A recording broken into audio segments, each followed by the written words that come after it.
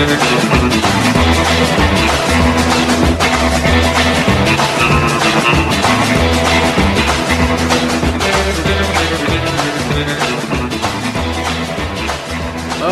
baby, welcome to a happy Friday. It is August the 12th, 2022. Good Lord, we need this weekend, don't we? I'm Derek Hunter. This is the Derek Hunter Podcast. I appreciate the use of your ears, my friends, my Romans, my countrymen, and even those of you who are not. We're big in, like, Cyprus. I don't get it. But that's the weird. I don't fully understand all the notifications that I get. Thank God it requires minimal technical knowledge for me to upload this thing, because I have no freaking idea when it breaks. I'm like, I hope it fixes itself, and it usually does, because I don't know. I didn't set it up, and I don't know that I could set it up, and I don't think I could ever fix it if it did screw up. But I appreciate that this gets to you, and when it doesn't, you guys let me know. The email is DerekAllenHunter@gmail.com. ALLAN. And you can also support the show at patreon.com/Derek Hunter Podcast or DerekHunter.locals.com. The Week in Effin' Review will be up at midnight, and you can only imagine what what pleasantries will be exchanged about the news this week. Good Lord. Also, you can enter to win the contest. It is, who the hell is it? It's Kurt Schlichter versus Greg Gutfeld this week. Autographed books from both. You can win one or the other. So good luck at that. Let us start the program so we can get this underway and start our weekend. A busy news day as always, and we've got to start off with the big lie. There are a couple of things. I love it. The Democrats are so full of it. I'm surprised that anybody has any color hair but brown. They're so full of it. They're like, my daughters have a lot of Play-Doh around the house, right? You have to watch them because if left to their own devices, they'll smash it into the couch. They'll smash it into the carpet. They'll smash it into each other's hair sometimes. They smash into everything. Kids will wrestle and roll into it. It'll get everywhere if you don't watch them. But they have those people. They're not very well-defined people. They kind of look like an egg. You stuff Play-Doh into them, and they got a bunch of holes. They look like Joe Biden's hair. You know, they got the holes for where the plugs go in. And you set the person on you fill them with Play-Doh, and you set them on the little barber stool, twist it out of there, and then you crank this thing, and the hair grows. The thing comes up, what would be essentially their butt, and pushes the Play-Doh out of their hair. And it really does. It looks like Joe when he just got his hair plugs done. That's how full of it Democrats are, and you're amazed that you're like, why isn't their hair brown? They are redefining everything right in front of your eyes, and all at once. There's a thing flooding the zone. You want to flood the zone. If you want to overwhelm and confuse your political opponents, you flood the zone with everything you got. And that's what Democrats are doing. They're talking about the Fifth Amendment. Oh, President Trump invoked the Fifth Amendment, and therefore he's guilty. And here's why this, that. And like, that's what was really bizarre to me is there was a so-called civil rights attorney on Morning Joe this morning. I never heard of this guy before. His name is Charles Coleman, Jr. Actually, let me look him up because I don't know who he is. Maybe he's somebody special. Charles Coleman is apparently a murderer. Charles Coleman Jr. According to his own website, Charles Coleman is a seasoned civil rights attorney and legal analyst. Seasoned. He's very seasoned. They marinated him overnight. So he's super duper seasoned. And you sit there and you go, okay, civil rights attorney. Now, I don't know about you. I want my civil rights attorneys to have a firm understanding of the Constitution, right? That's how I like my civil rights attorneys. But when you have so-called civil rights attorneys who don't understand the concept of the Fifth Amendment and how it works, I have difficulty with that. I want you to listen to him on Morning Joe this morning. He conflates everything, the raid on Mar-a-Lago and the former president being interrogated by the attorney general of the state of New York, who swore she ran on a platform of, I will get Donald Trump. for something. I don't know what. I will do whatever I have to do. I will screw him. I will pursue him to the ends of the earth. She ran to be Captain Ahab. She didn't run to be Attorney General of the state of New York. She certainly doesn't seem to be bothering herself too much with the crimes going on in New York. So it seems as though she ran to be the Ahab to Donald Trump's white whale. And he confuses the two matters, conflates it. He doesn't, theoretically, I mean, a civil rights attorney should know what the Fifth Amendment is and how the Fifth Amendment works. You would think. The right to not incriminate yourself is pretty critical to the civil rights movement. Pretty critical to any lawyer whatsoever. I think that I didn't go to law school, but as somebody who didn't go to law school, I know quite a bit about it. I would think that somebody who did go to law school would know a lot about it, and somebody who's a self-proclaimed civil rights attorney would know even more about it. So that leaves the option that either Coleman is dumb or he's lying, knowing that his audience is dumb. Which one, it doesn't really matter. Just interesting. Listen to this guy talk on Morning Joe. You know, Donald Trump is getting a very different perspective on how the legal system works. And this is the perspective that does not shield itself from privilege. And he's enjoyed that. If you know anything about how he's tended to operate, he almost likes to make a mockery of being sued. He has made depositions in the past, these verbal sparring matches between attorneys, and he's been notably a very difficult person to depose. But what we're seeing now is he is very clear about the magnitude and the gravity of what's at stake. And that's why you're seeing a very different tune than you have from him in the past. I think that it's absolutely accurate. Viewers need to understand, and I think Barbara touched on this, there's no way that you get a search warrant issued, particularly for someone's home, if you cannot describe with specificity and particularity where the information or where the evidence that you are seeking is actually located within the domicile. It has to be a part of how search warrants are written, because I've written them before, and how they are executed, because I've seen how they are executed. That type of information does not come at random. It comes because someone knows and because someone has supplied that information. So everything about what we're seeing now in this change of tune from Donald Trump, going from someone who basically derided other people for taking the fifth and now has decided to take the fifth himself, is a very clear indication that he understands that he's in serious hot water. He is in serious hot water. It's serious hot water. Except that he's not. He's conflating everything you can possibly imagine. He's conflating the criminal sort of probe, the fishing expedition in New York, where the Attorney General admitted she doesn't have anything on Donald Trump, but she is going to investigate him to find out whether or not he has committed any crimes. It's profoundly un-American. A civil rights attorney is cool with that. He's cool with that. She's conflating that with the raid on Mar-a-Lago. And I find it interesting that, well, you don't get these kind of warrants unless you know exactly where, what it is, what you're looking for. And it's described. Well, why were they in there for 9.5 hours?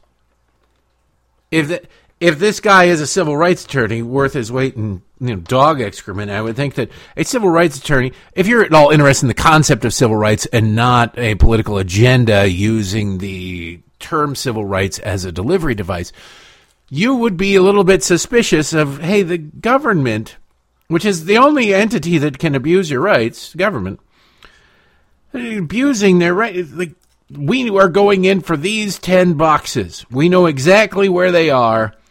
Now everybody get the hell out of here, turn off all security cameras, and we'll see you guys at dinner time. That should be a bit of concern for anybody. Because that goes from a specific warrant looking for something in particular to, let's dig around and see what we can find.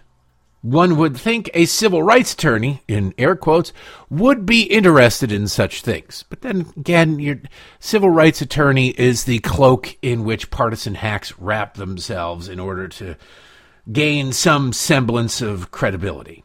It's a joke. It's a joke. Ben Crump. I'm a civil rights attorney. Yeah, Ben. You're an ambulance chaser, but with a racial component. That's all you are. That's all you are. There's no shame in it. Ambulances need to be chased, I suppose, but when you're tweeting out this anniversary of the murder of Michael Brown, that's sweet, innocent, yeah. How many robberies didn't happen? Let's shed a tear for that. He was attacking a police officer. Even the family's own forensic report showed that. But that's beside the point. We're straying. So this guy, Coleman, he's confusing criminal probes and civil probes. He talks about, Trump has always been sort of cavalier about how he's been sued. Donald Trump being sued civilly by former business partners or disgruntled employee or whatever is very different than a criminal probe. Once more, I would say that one would expect a civil rights attorney to know the difference betwixt the two. Just saying. I would think a civil rights attorney, again, every time I say that, it's with cynicism and in air quotes, just at the concept. A civil rights attorney would know the difference between a civil lawsuit and a criminal probe. He's counting on the audience not knowing the difference. The gang at Morning Joe certainly wouldn't know the difference. They're not very bright. They barely pay attention, so they're off in La La Land. Who knows what hand games Mika and Joe are playing under the table, since they're at home in Florida pretending to be in New York, so nobody's around them. They could do anything. But then it gets to the pleading of the Fifth. And we've seen this throughout the left yesterday, after it was reported that Donald Trump pled the Fifth Amendment. He asserted his Fifth Amendment privilege. This is being used as evidence of guilt. Evidence of guilt. That is the only way to look at it. Did you know, according to one reporter, Donald Trump invoked the Fifth Amendment 400 times? 400 times. A guy named Zach Cohen, who is a national security reporter at CNN. This tells you about the quality of people that they hire at CNN. Says, in response to somebody who tweeted out, this investigative political reporter at the Washington Post, a guy named Josh Dawsey. He tweets out, amid a tumultuous week, Trump takes Fifth more than 400 times. And Zach Cohen, national security reporter, responds, not really apples to apples, but Alex Jones took the Fifth about 100 times during his interview with the January 6th committee. So 400 seems like a lot. 400 seems like a lot. Zach. Now, Zach isn't very bright. He works at CNN, so there you go. But if even I, as an attorney, understand that in criminal investigations and even congressional investigation or whatever, any investigation where you are under oath and asserting your Fifth Amendment, you have to assert it on everything. On everything. It's you state your name and whatever it is, and then they go, all right, well, on June 12th, did you murder Dan Johnson? I assert my Fifth Amendment privilege. What did you have for lunch today? You can't go, I had a nice, lovely ham sandwich with some great gorgonzola. No, you don't get to do that. Because the second you do that, then you have waived your Fifth Amendment. So you have to say, what did you have for lunch today? I assert, on the advice of counsel, I assert my Fifth Amendment privilege. How are you feeling today? On the advice of counsel, I assert my Fifth Amendment privilege. So the 400 number is not indicative of anything. It's not as though there were 1,000 questions asked, and on 600 of them, Donald Trump gave an answer. But on the other 400, he said, well, a little bit dodgy and didn't want to talk about it. That's not how it works. What it is indicative of versus Alex Jones, which is apropos of nothing, is that the January 6th committee was doing it for show, and they asked Alex Jones 100 questions. The Attorney General of New York was also doing it for show. The only difference is there's no cameras there, but you got the number out. 400 times. That means knowing full well and having been informed by Donald Trump's counsel and by the former president himself that no matter what he was asked, he would assert his Fifth Amendment privilege. The Attorney General, before the grand jury, still said, I'm going to ask him 400 different questions really quickly so that I can say, look at how many times he asserted the Fifth Amendment. Realistically, he asserted it once, one time. He just had to do it that one time repeatedly because of the way that the Attorney General is very Ahabby in pursuing him. And idiot reporters out there for CNN and the Washington Post go, well, it seems like an awful lot of times. What is he hiding that he's answering this 400 times at the Fifth Amendment? Well, there was no time that he answered it. They knew full well he was going to do this. Why? Not because he's guilty. That is actually unconstitutional and, frankly, anti-American to assume guilt through the Fifth Amendment. I know politicians on both sides of the aisle do it all the time, and they weaponize it. But from a legal standpoint, you cannot use that against somebody. You have the right to remain silent. If you give up that right, anything you can say will be used against you in a court of law. But the fact that you won't say anything can't be used against you. Can't be. They want it to, because this is about the court of public opinion as much as anything else. Either that or literally the media is full of morons. I'd say it's about 50-50, half from column A, half from column B. But the concept remains. The Attorney General of New York said she would get Donald Trump. That was the reason for her existence. And so she's going after him. There's no specific criminal probe. It is, did you commit a crime? Let's find out if you've committed a crime. There's a thing called a perjury trap, where she has subpoenaed and obtained tens of thousands, if not hundreds of thousands of pages of documents and communications inside the Trump organization. She can ask Donald Trump about anything under oath. And if he misremembers anything, that can be used as a charge of perjury. Do you really think somebody, Letitia James, who has sworn to destroy Donald Trump, would let a fact, well, he got the date wrong, or you know what, he got a few numbers wrong in his memory from something that was from 5 years ago. Do you really think she'd sit around and look at that? No, it'd be, he lied to me and this grand jury 78 times and tested. That would be the headline. That's all they need. 78 times Trump lied. He lied. Perjury. So we're charging him with 78 counts of perjury. So you would be engaged in legal malpractice to allow your client to answer any questions whatsoever under circumstances like that. You'd have to be insane to do that. And if your lawyer comes in and says, you know what, just to the best of your ability, answer the questions however you can. Just give it a shot. No big deal. Ballpark it. If your lawyer did that, you need to fire your lawyer immediately. But Donald Trump has better lawyers than apparently Morning Joe can get as guests, or CNN or the Washington Post can hire as correspondents. And thank God for that. I just love these people who are like, well, he's not, it's the Fifth Amendment, so he must be guilty. Okay, great. Then every time police come for you or anybody, you go ahead and talk to them. You don't understand the Constitution? That's okay.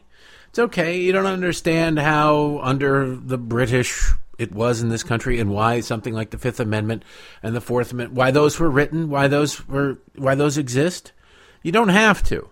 You don't have to understand your rights to be protected by them. That's the beauty of this country. Whereas other countries, their systems of justice, they will try to trick you. And they'll deny, if you don't know it, man, they ain't going to help you. Or you don't have these rights to begin with. Here you do, even if you don't know about them.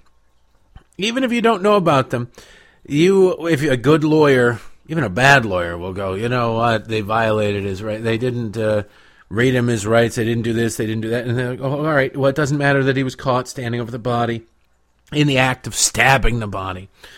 They executed the search warrant wrong. We have to throw that out, and then any evidence they got from there, we have to throw that out too. And you sit there and you go, how does this lunatic get away with it? Now, it's an extreme case, doesn't happen very often, thank God, but how that lunatic gets away with it is because there are rights, certain rights that you can't just wave aside because the end result is good. Now, that may seem absurd, and if your loved one was murdered or you hear about that horrible case where the guilty gets away on a technicality, you go, that's horrible. But that exists to protect our rights. It's a good thing ultimately. Not always and individually, but ultimately it is, because it keeps the government in check. And what our system of government exists to do is keep government used to. Now Democrats just sort of roll right over it, but it used to keep people in check. Now, sadly, we have 40% of the country who simply do not care about rights, about what is right, about anything having to do with anything. They hate the other side and will do, and frankly, not super proud to admit it, but the stigma attached to it is becoming less and less. I hate them back. I'm hating them back.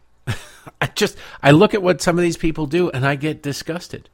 I get physically angry and I sit there and I go, I can't care.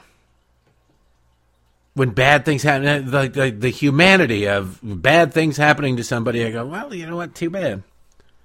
It's what you voted for. I don't want to be that person. I do my best to fight it, but my first instinct sometimes is I don't care.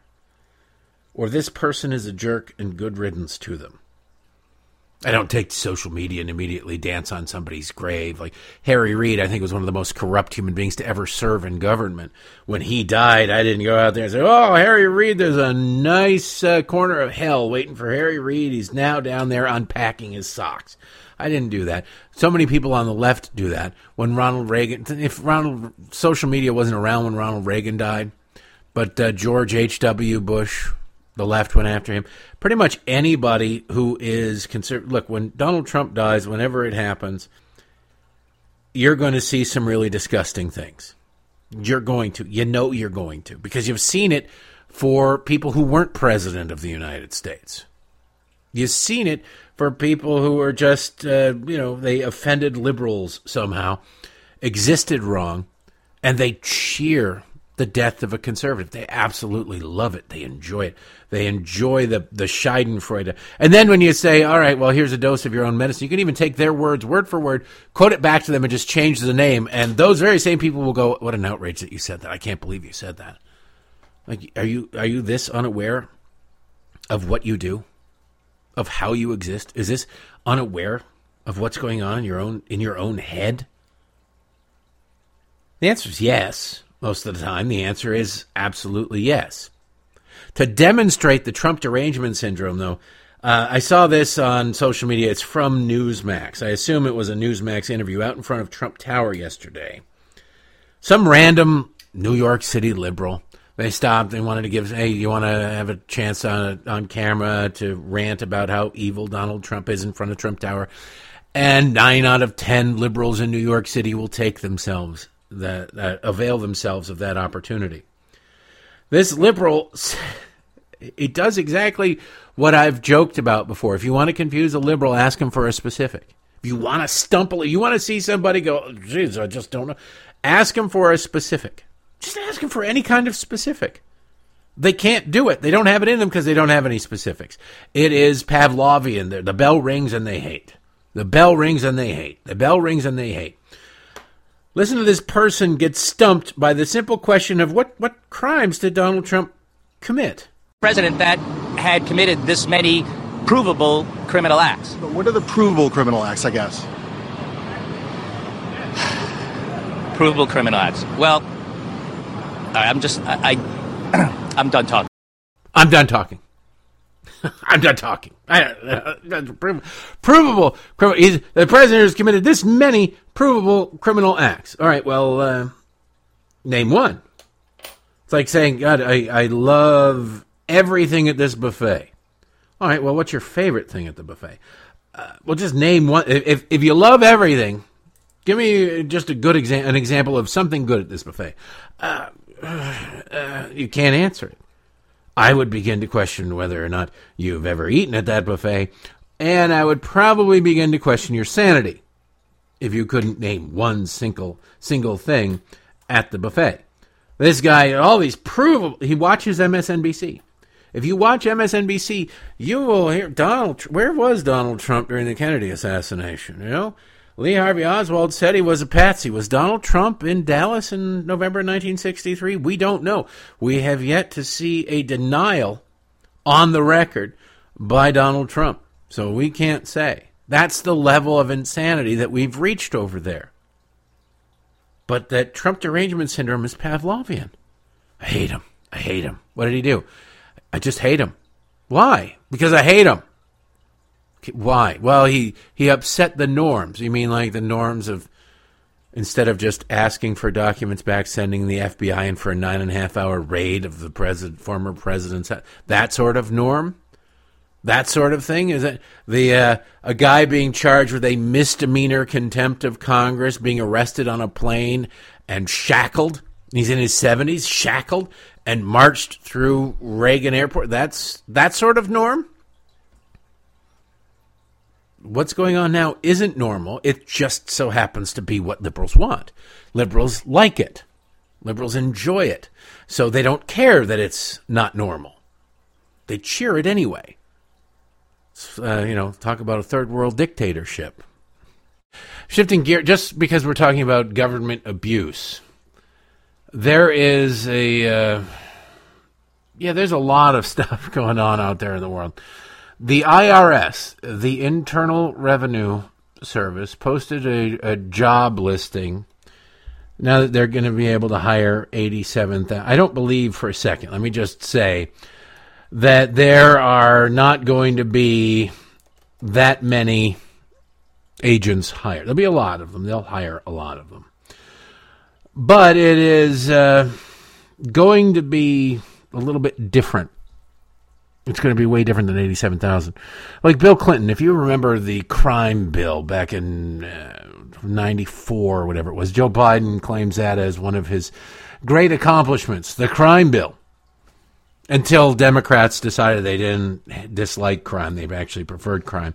And then he had to pretend that he didn't author the crime bill and apologize for it. But the crime bill put 10,000 police. Bill Clinton just dined out and they said this constantly. 10,000 new police officers. We got 10,000 new police officers out there on the street. No, they didn't. They never got to 10,000. There were funds in there that were diverted, that were promised, that were moved. It was a scam, but there were the money theoretically in there over the course of a decade to hire 10,000 new police. It never came close to it. But they claimed it. Immediately, we put 10,000 new police officers on the streets. I think Rush Limbaugh used to track this back in the 90s, and it was like 1,500 cops or something that they maybe had funded. And 10,000 new police officers. It's the same kind of thing that you're seeing with these 87,000 agents. Now, I'm not telling you you're safe. I'm not telling you there aren't going to be agents. But for accounting purposes, they had to say, we're going to hire 87,000 agents. They're going to conduct 87,000 or whatever it was, 87,000 audits. And that is going to net us $100 billion. That's all made up. But that $100 billion is then spent immediately in the bill on something else. And they can say, there's not deficit spending in this. And you say, how you're spending $100 billion right there. Well, that money that's paid for by those 87,000 agents going out and conducting those audits of those evil corporations. So the 87,000, they're not going to hire 87. It would take them years to hire 87,000. If they said they'll hire some, they'll hire a few hundred this year, a few thousand next year over time.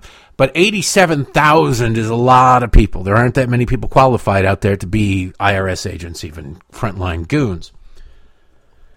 So it's an accounting gimmick. I just want to impress upon that. They'll hire as many as they need to or as many as they want, but they'll find a way to misappropriate the funds to other things, ironically enough, being the IRS.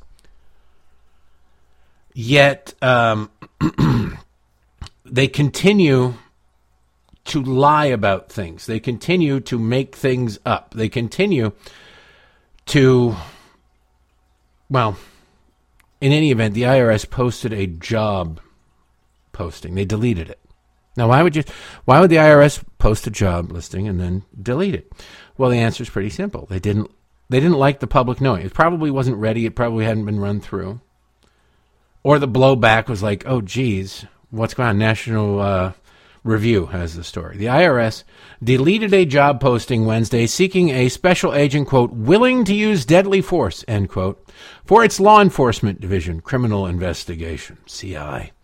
The deletion came amid renewed scrutiny of the IRS in response to a Democrat-backed spending bill that would double the size of the agency. Quote, as a special agent, you will combine your accounting skills with law enforcement skills to investigate financial crimes, the job advertisement read.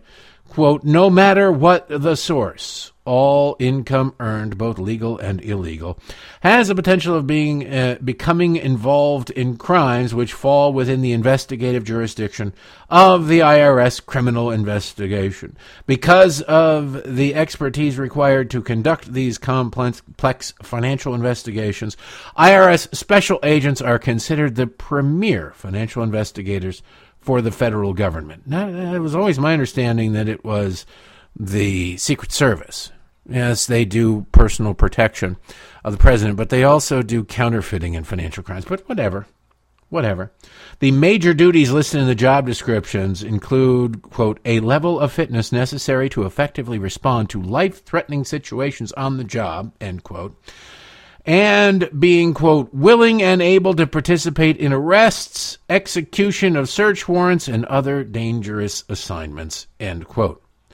It also includes the carrying of, quote, a firearm and be willing to use deadly force if necessary, end quote.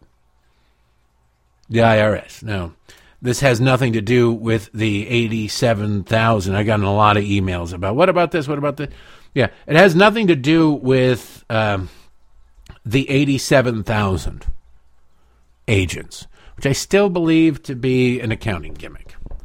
But I just wanted to point that out, that I'm aware of it. They deleted it. The job has not been deleted. The job has not been most of these jobs, quite frankly,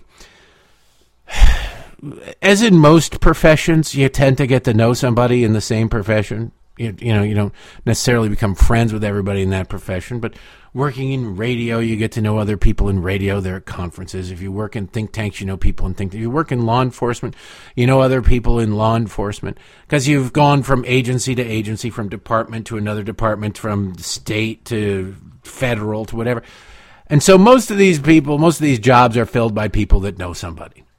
They just do. There are very few people, especially fresh out of college, that nobody knows anybody, who gets a job like that. You want somebody with experience. That I understand.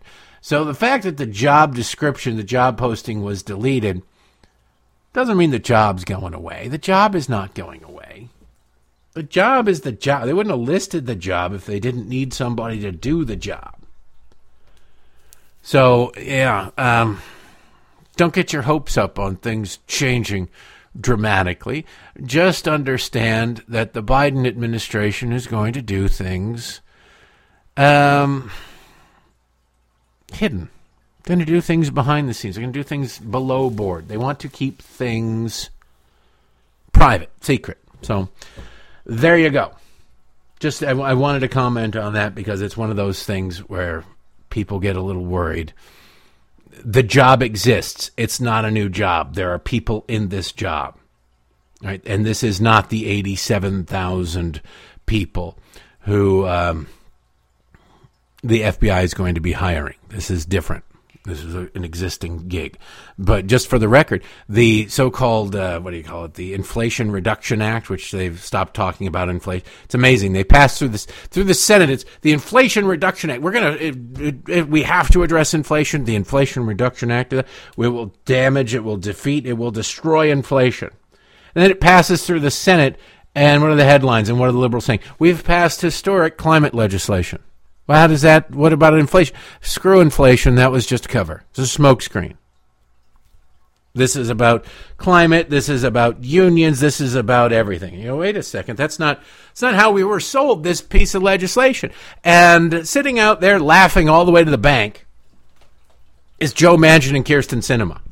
Like, remember that? They were the hard gets. Oh, they were the hard gets. Democrats really had to make some serious sacrifices to get the support of those two United States senators, principled moderates that they are. They finally got their support, And then they were able to pass the bill. So good on them and good on everybody. And now the country can move forward and fight inflation. And they ran around and said, we're fighting inflation. And now that it's passed the Senate, it's about climate change. It's about climate change and raising taxes.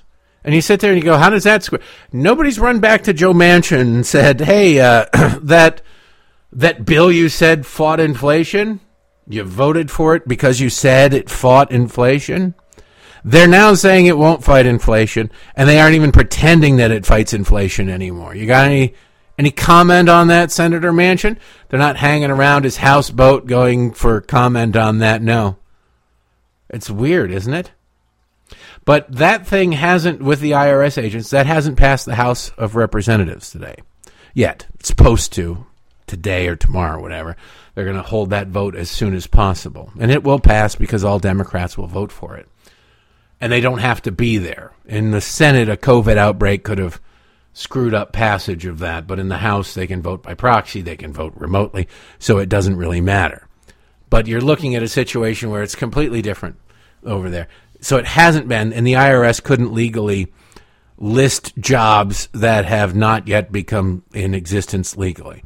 So this job posting has nothing to do with the bill, just so you know. I want to point out, this is hilarious. There's a piece in the Washington Post, a news story.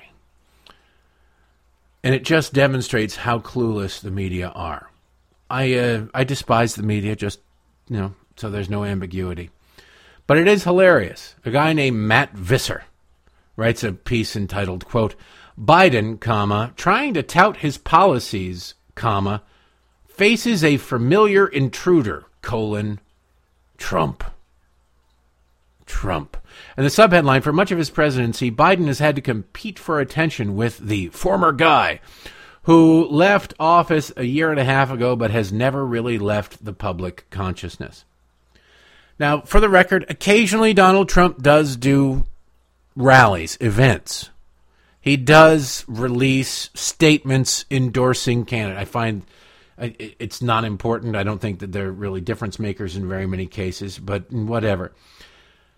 But what he mostly does is golf and go about his business, right?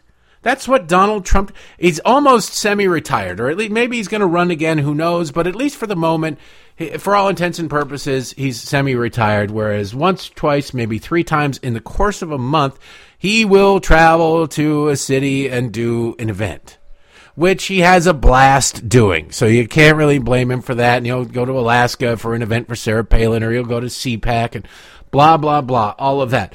He is not out there in the public eye screaming, look at me, look at me, look at me, look at me. He's golfing. He's doing other things. Donald Trump went to dinner today. It doesn't matter if Donald Trump sat at home in his underpants watching television for a week straight. The Washington Post would still find a way to make everything about him. MSNBC would still find a way to make everything about him. That's what's happening. It's not that Donald Trump won't leave the public consciousness. It is that the media will not get over him. Joe Biden is president of the United States. Think of that what you will, and think of how he got there what you will. I don't care. He is president of the United States. What he does on a daily basis and the damage he is actively pursuing for this country, on this country, is significantly more important than anything Donald Trump does on any given day. It is significantly more important than what Donald Trump does on a given day. Yet everything he does is filtered through, here's Donald Trump, here's Donald Trump. Donald Trump did this. Did you know that Donald Trump did that today? Did you know that Donald Trump did the other thing today? And you sit there and they say that it's Donald Trump who hasn't left the public consciousness? Donald Trump hasn't left it? Poor Joe Biden is being hindered? Joe Biden's popularity is lagging because the guy he allegedly got 5 million more votes than, it won't leave the public consciousness? If the people voted for Joe Biden because they couldn't stand Donald Trump, then a constant reminder of Donald Trump's existence should be a boon to Joe Biden's popularity, should it not? You may not like Joe, But here is what you hated more. That should be a no-brainer, but it's not. The story is President Biden stood outside the White House on Tuesday, celebrating what was arguably the best stretch of his presidency. He smiled. He basked, aviators firmly in place in the sun. He signed his latest legislative priority into law. Quote, decades from now, people are going to look back at this week with all we passed and all we moved on and say that we met the moment at this inflection point in history, end quote, Biden said, before signing a bill to boost semiconductor manufacturing. That may be true, but they also may not remember it tomorrow. Cable news channels covered his remarks, but then quickly returned to the topic they had been covering before the brief interlude, Donald Trump. For much of his presidency, Biden has had a hard time competing for attention with the predecessor he calls the former guy, the one who left office a year and a half ago, but never really left the public consciousness. The news is often not particularly positive for the former president. Revelations about his term, congressional testimony and hearings, legal rulings and complications, but it can nonetheless eclipse Biden's ability to deliver his message and command public attention. Poor Joe Biden. Poor, sweet, sweet, nourishing Joe Biden. You gotta love this crap. They can't quit him. They can't stop writing about him. They can't stop talking about him. He's just going about his business and Joe Biden, he just can't catch a break. Well, you guys decide what is and isn't news. You guys decide what is and isn't reported on. If Donald Trump is keeping your hero from basking in all the glory to which he is entitled, then stop talking about him. The fact of the matter is they can't quit Trump. Trump quit them a long time ago. They can't quit him. It's like Brokeback Mountain newsroom edition. I can't. I wish I could quit you. I can't quit you. Well, fire them. That's it. A lot of horrible people. Okay, I want to shift to gear. I want to talk about inflation. Because in the last show, I played you the President of the United States lying, flat out lying about inflation. 0% inflation. Inflation was 9.1% last month, or 2 months ago in June. In July, it went down to 0. If that were the case, then prices would have dropped. Prices would have dropped significantly. They would have dropped about 10%, almost 10%. If that were the case. It's not the case. But just for fun, I want to play this again for you. The President of the United States yesterday declaring it's a Festivus economic miracle. About the news that came out today relative to the economy. Actually, I just want to say a number. 0. Today, we received news that our economy had 0% inflation in the month of July. 0%. Here's what that means. While the price of some things went up last month, the price of other things went down by the same amount.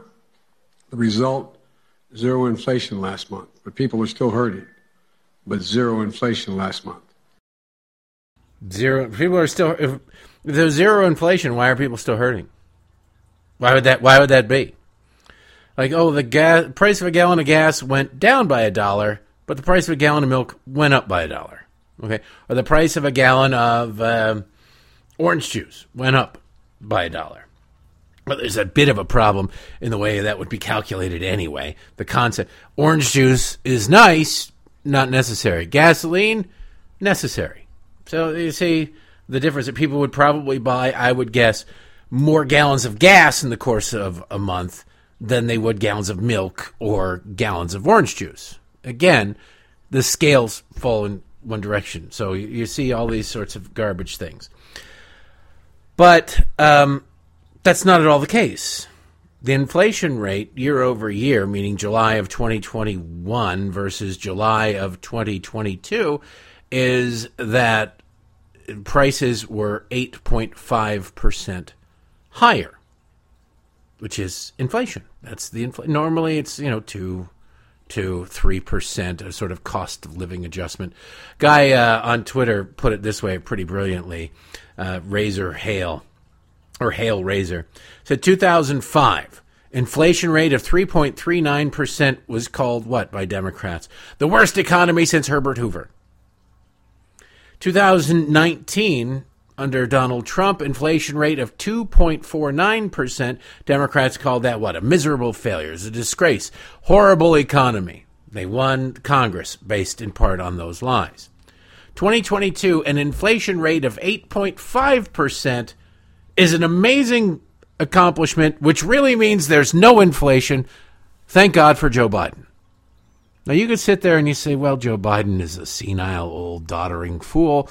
He could have just misspoken. You know how he is when he goes off on tangents. I absolutely do. I point it out regularly. But let's go to the tape. Because later that day, Jared Bernstein, who is a top economic advisor to the President of the United States, went on Fox. He makes a slightly more nuanced, therefore not a complete and total lie, argument, but the intent is to deceive the audience. Listen to him try to make this case. Here's what Americans are dealing with. Eggs are up 38%, margarine 32%, flour 22%, coffee 20%, soup 19%, lunch meat 18%. Can you say today that inflation has peaked in America, given these numbers?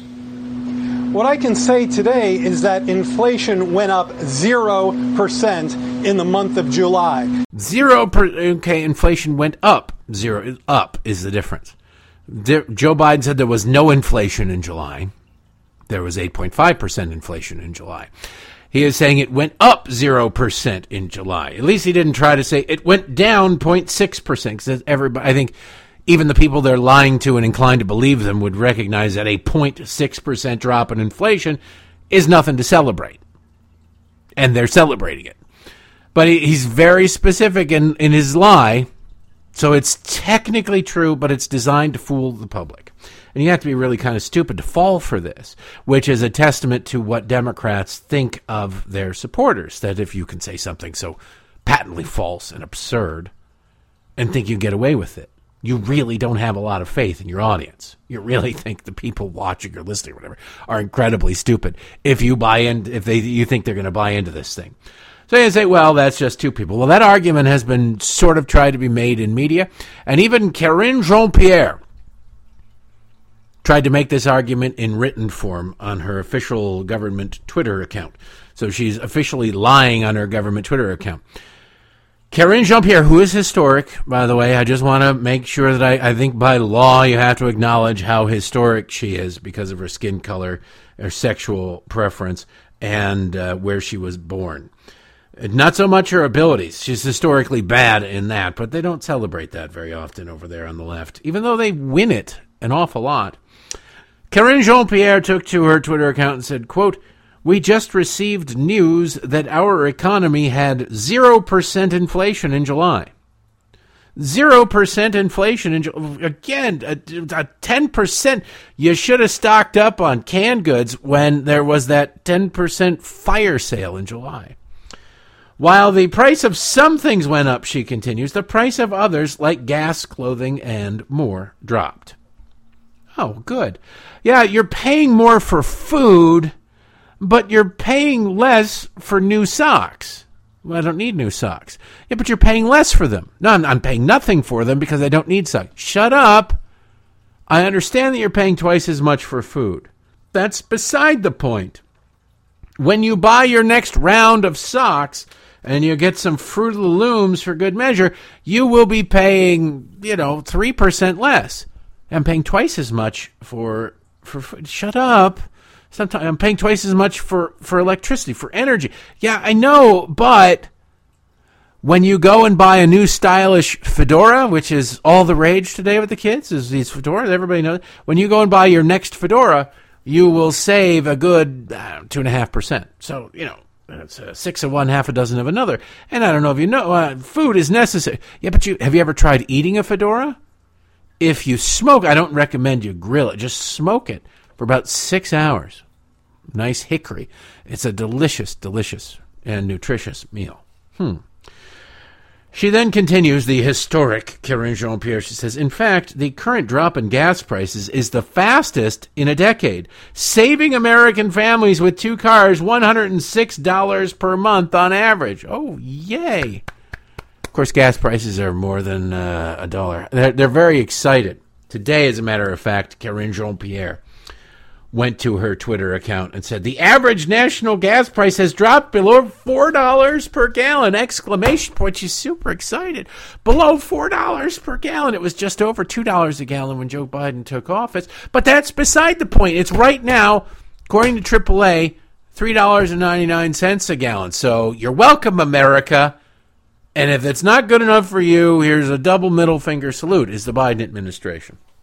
That's their attitude. Yeah, you're getting screwed relative to what we were when we took office, but relative to where we were at our absolute worst, at least so far, you're doing great. So stop it. To use the wife beater analogy again, in May, you beat your wife 50 times. In June, you beat your wife 50 times. But in July, you only beat your wife 40 times. Congratulations. That's a 20% drop in the number of beatings. Congratulations. I don't know what you're complaining about. You got 20% fewer beatings. Quit whining. Hey, that's great. Except this is the government doing it. Now, what's funny is Karine Jean-Pierre spent an awful lot of time when gas prices were skyrocketing and originally talking about how the president has no control over it. No control over it whatsoever. She says, POTUS promised he would address Putin's price hike at the pump, and he's delivering. But he couldn't do anything about it, I thought. More work remains, but prices are coming down, and the president will continue to call on domestic and international oil producers to increase output so they can continue to come down. Yet they haven't produced more. Every attempt by the domestic oil producers has been met with denials by the EPA. So they haven't been able to increase production here in the United States in any appreciable amount. He went to Saudi Arabia to beg, expressly to beg for more oil production, and they told him to get bent. What is causing the gas prices to drop is Americans were driving significantly less when gas was $5 a gallon. They couldn't afford it. So market forces said, we're selling less gas. We need to sell gas. Need to get rid of the gas. There's more gas coming in the pipeline, so there's more supply. Therefore, there is downward pressure on the price. We're still nowhere near it was when Joe Biden started screwing over the oil and gas industry in this country. It is not because of Joe Biden that gas prices have fallen. Well, actually, it's the incompetence of Joe Biden. Caused gas prices to go too high, caused inflation everywhere else, caused almost 10% inflation everywhere else, caused people to drive less, all thanks to Joe Biden's incompetence, which then caused gas companies, oil and gas companies, to lower the price of gasoline because they have too much supply. Not sure that's a victory. I'm not sure walking into a room where people are setting up dominoes and then just kicking a whole bunch of them is a real victory for the fight against inner ear balance infections or something like that. Seems to be what he is. He accidentally stumbled into, he made things so bad that gasoline, that gas stations had to lower the price at the pump because they weren't selling any. Congratulations are in order. I'm not sure I would celebrate that, but then again, I'm not a liberal Democrat. By the way, just a quick note on the IRS thing. Funny. Remember Democrats swearing left and right. Hey, those 87,000, they're not going to be targeting the middle class in any way, shape, or form, even though the vast majority of audits target the middle class. And they're a much easier, softer target. You go after the middle class, you get a letter from the IRS, you go, wait, okay, how much do I owe? All right, can we set up a payment plan? You just kind of assume, because you don't go, well, I need to talk to my team of accountants. Not very often do middle-class folks have a team of accountants where they can simply go and say, Dewey, Cheatham, and Howe, make sure that you go through my returns with a fine-tooth comb and fight them tooth or nail. Make sure we get the best deal possible. No, it's some guy with TurboTax going, oh, crap. The IRS wants to talk to me. How much do I owe? And I'll find a way to pay you. All right, can we set up payment? We'll do it. Okay, good. We'll do it, whatever you want. Whereas the rich guy goes, you don't even talk to me. The rich guy might not even know he's being audited.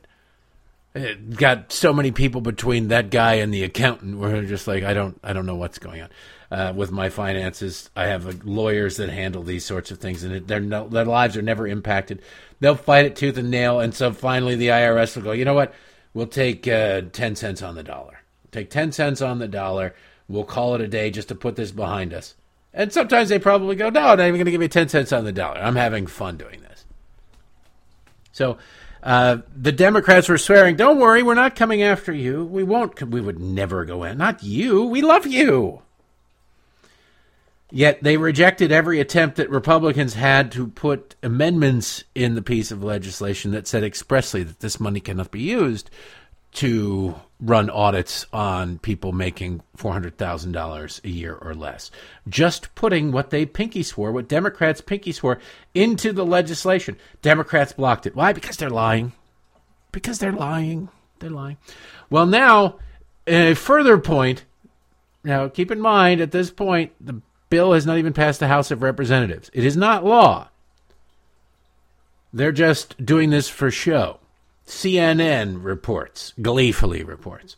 Treasury Secretary Janet Yellen on Wednesday directed the Internal Revenue Service not to use any of the new funding allocated in the Democrats' new health care and climate bill. Wait, I thought it's funny how they refer to it, because it's the Inflation Reduction Act. Or at least that's what it was called, what it was pretending to be. But now it's a new health care and climate bill to increase the chances of Americans making less than $400,000 a year getting audited, according to a copy of the letter obtained exclusively by CNN, which means the IRS sat around and said, where will we get what sock puppet out there will report this garbage exactly how we want it? CNN will? All right, let's just go to CNN. The letter to IRS Commissioner Charles Rettig comes amid attacks from Republicans, the damn Republican attacks. You know, if Democrats really meant this, they could easily have put this in the legislation. What difference does it make whether it's a letter from the Treasury Secretary or it is an amendment to the legislation? Well, I'll tell you that the difference is very, very big. Vive la différence, if you will. A letter from the Secretary of the Treasury is neat. It's a little keepsake you can fold and frame and put it on your wall, and you can show it to your friends when they come. Look at that, Janet Yellen said you can't do this. Whereas a piece of legislation amended to say this means that you can't do it. A letter from the Secretary of the Treasury is not legally binding. It's not an order. It's a, hey, make sure, do all you can to make sure. Don't use any of that money. Is not the same as you cannot use this money for this. And by the way, there are ways around that too. Here's how a simple government bureaucrat, Treasury Secretary could get around this. Say you want $100 million to go after the middle class, and you go, ooh, this $10 billion we're getting from this bill. We can do that. It'll be awesome. Actually, they're talking about raising funding for the IRS, $124 billion. But I'll just use round numbers. Say you got $10 billion coming into the IRS, but you can't use any of that money for audits of the middle class. So you go, okay, well, that's fair. Well, this department over here that, I don't know, looks at automobile dealerships or whatever, they have an annual budget of $1 billion. So we'll take $1 billion from that department that has let's say they have an operating budget of $2 billion. So we'll take $1 billion from them and put that toward auditing the middle class. And then we'll take $1 billion from the $10 billion in funding we just got and put that into checking out auto dealers. And you say, wait a second, you've increased the funding for auditing the middle class by $1 billion. So you're not allowed to do that. Well, we're not doing that. We took that money from the scrutiny of the car dealerships and shifted that money around. And then we replaced the money from the car dealerships that we put to auditing the middle class. We replaced that with the money we're not allowed to spend on the middle class. Like, oh, no, you're violating the express spirit of the law. It's the same way all of Washington works. Oh, here's $100 million for Planned Parenthood. The government cannot spend money on abortions. We're not spending the money on abortions. We're spending it on the other services that Planned Parenthood does. Well, what others, aside from political campaign activities on behalf of Democrats, Planned Parenthood doesn't do a whole hell of a lot except for abortions. But they've got a lot of staff on board that do the abortions. They'll pay the staff out of that money. But if you have an operating budget of $100 million, you get another $100 million. You can displace a whole bunch of that $100 million that you have with the new money. So that frees up the money you have to spend it on abortions, really to spend it on political campaigns for Democrats. So you give them $100 million of our money, and then they spend $60 million on all the support apparatus for abortions, skirting the Hyde Amendment. And they take the other $40 million and they use that for political activity to elect more Democrats so that next year they can get another $100 million, maybe get $110 million or $120 million. See how that works? So the Treasury Secretary writing a letter saying, do all you can to make sure that you don't use any of this money that we haven't gotten yet, but we will probably get, that you don't use any of that money to audit the middle class, means absolutely nothing, quite frankly, because she can just say, you know what, that letter I wrote, now that this is the law, ignore that letter. Because that letter has no force of law. It has the force of the boss saying, hey, put the chair over in that corner. No, the other corner. That's what force it has. If it's not in the legislation, it doesn't matter. Discretion of the bureaucracy, when the bureaucracy is liberal, is always going to be on the side of liberals. If Janet Yellen wants to audit the middle class, they'll audit the middle class. Maybe it won't be Janet Yellen. Maybe Janet Yellen will let her framed letter sit there on the wall as semi-official policy until she leaves office. And whoever comes next will look at that, and they're not going to go, geez, what do I do? There's a framed letter from Janet Yellen saying, don't audit the middle class with this money. How do I get around that? No, they'll just go, see that framed letter from Janet Yellen? Will you take that down, put it in the closet? And oh, by the way, let's really go after the middle class because that's where more people are. There's more money there. There's like 1,000 billionaires in this country. You don't need 87,000 IRS agents to go after 1,000 people. There are a lot of millionaires in this country, but they're not going after them either. They're coming after you. That's how it works. So Janet Yellen's little letter gets good PR. It means absolutely nothing because Democrats expressly kept it out of the legislation. I want to give you a cautionary tale before we run out of time here. And I'm a cynic. I'm a mean person. And so I find the humor in this. But let's get in the Wayback Machine just to last year. It is out of Oxfordshire County, England. God, England sat together and said, you know what, we need to come up with the most British-sounding name. Oxfordshire. There it is, right there. Oxfordshire. The headline, Oxfordshire County Council vows to fight plans for 2-mile Abingdon Reservoir. The subheadline, Conciliars warned the proposed reservoir in Abingdon would affect every single person in this county. Very concerned about building a water reservoir up there. So Oxfordshire County Council has unanimously backed a call for independent scrutiny over renewed plans for a controversial reservoir in Abingdon that would stretch 2 miles across.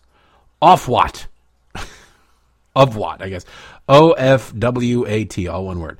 The water regulator in England and Wales launched a public consultation over 15 solutions to meet the nation's water needs, which includes the Southeast Strategic Reservoir option a proposed reservoir in Abingdon. Well, the county council was very upset. They did not want this water reservoir. The people, the environmental impact, the environmentalist nut jobs, they did not want this at all. Smash cut to today. Headline in the UK Guardian. Quote, "This is the future," end quote, the Oxfordshire village living without running water. Careful what you wish for. They had the option. Yes, believe it or not. Before Carolyn Evans set foot in the shower Wednesday morning, she set a 5-minute timer as an emergency tanker outside supplied water. Not enough time, she discovered, to wash her hair as well. How long does it take? How much hair you got? For Evans, who has lived in a small village of North End for 12 years, it's anxiety-inducing. She's very, very upset.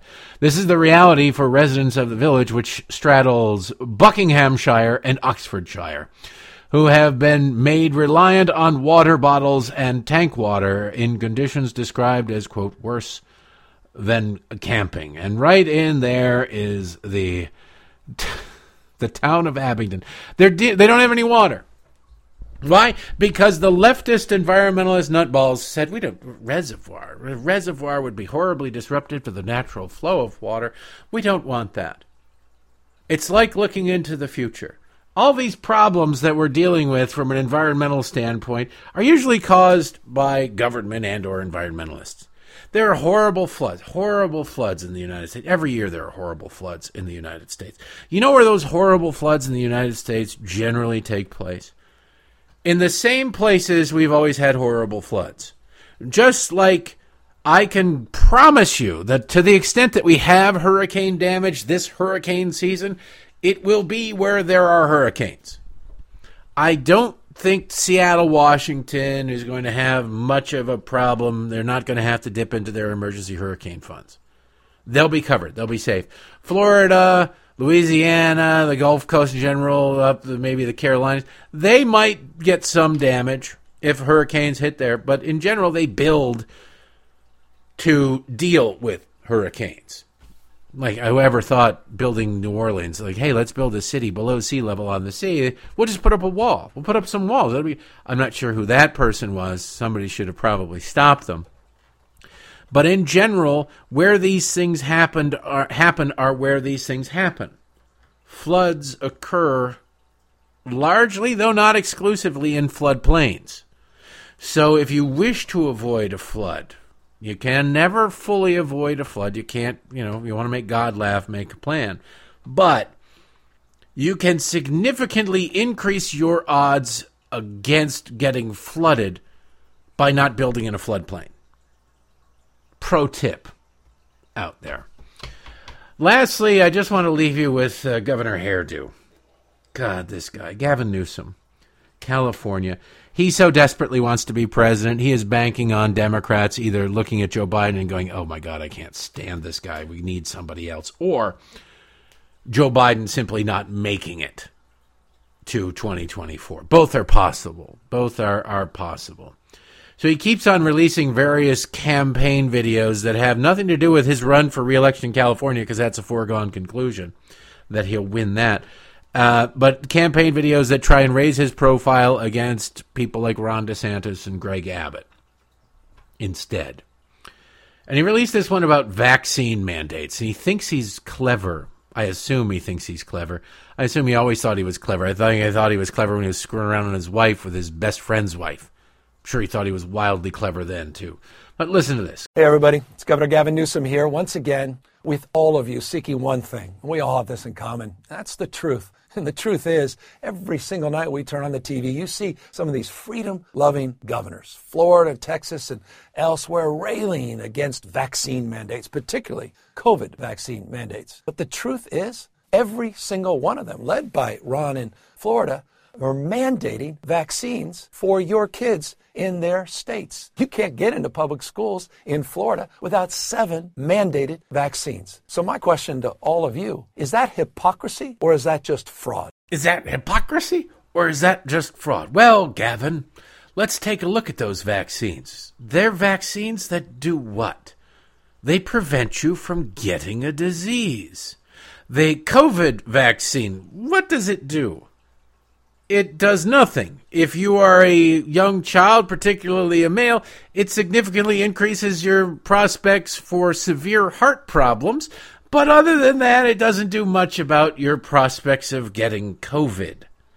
Our president is double vaxxed and triple boosted, quadruple boosted. Who knows how many shots the man has had by now. He's a pincushion. He's too dumb to be able to remember. Once he gets past one hand's worth of fingers, he can't count any higher anyway. But the real question here is, since Gavin Newsom is such a fan of mandating vaccines, is he going to mandate monkeypox vaccines for elementary school kids? Why not? Anybody can get monkeypox, right? Although if you're somewhere where kids are getting monkeypox, you might want to look into the Democratic donor base and find out what the hell's going on there. You just say it, throwing that out there. To make of that what you will. All right, that's enough for today. That's enough out of you. It's enough out of you, mister. Have a happy, glorious Friday. God, I love, love, love Fridays. And what else? Oh, don't forget to go to patreon.com/Derek Hunter Podcast for the Week in F and Review, or at DerekHunter.locals.com, where you get the same content. Enter the contest there, all that good stuff. So I'll see you hopefully at midnight and or back here on Monday. Have an awesome weekend. Next week, by the way, well, I'll tell you next week. Have a great, no reason to burden you on a Friday. Have a great weekend. We'll see you hopefully tomorrow.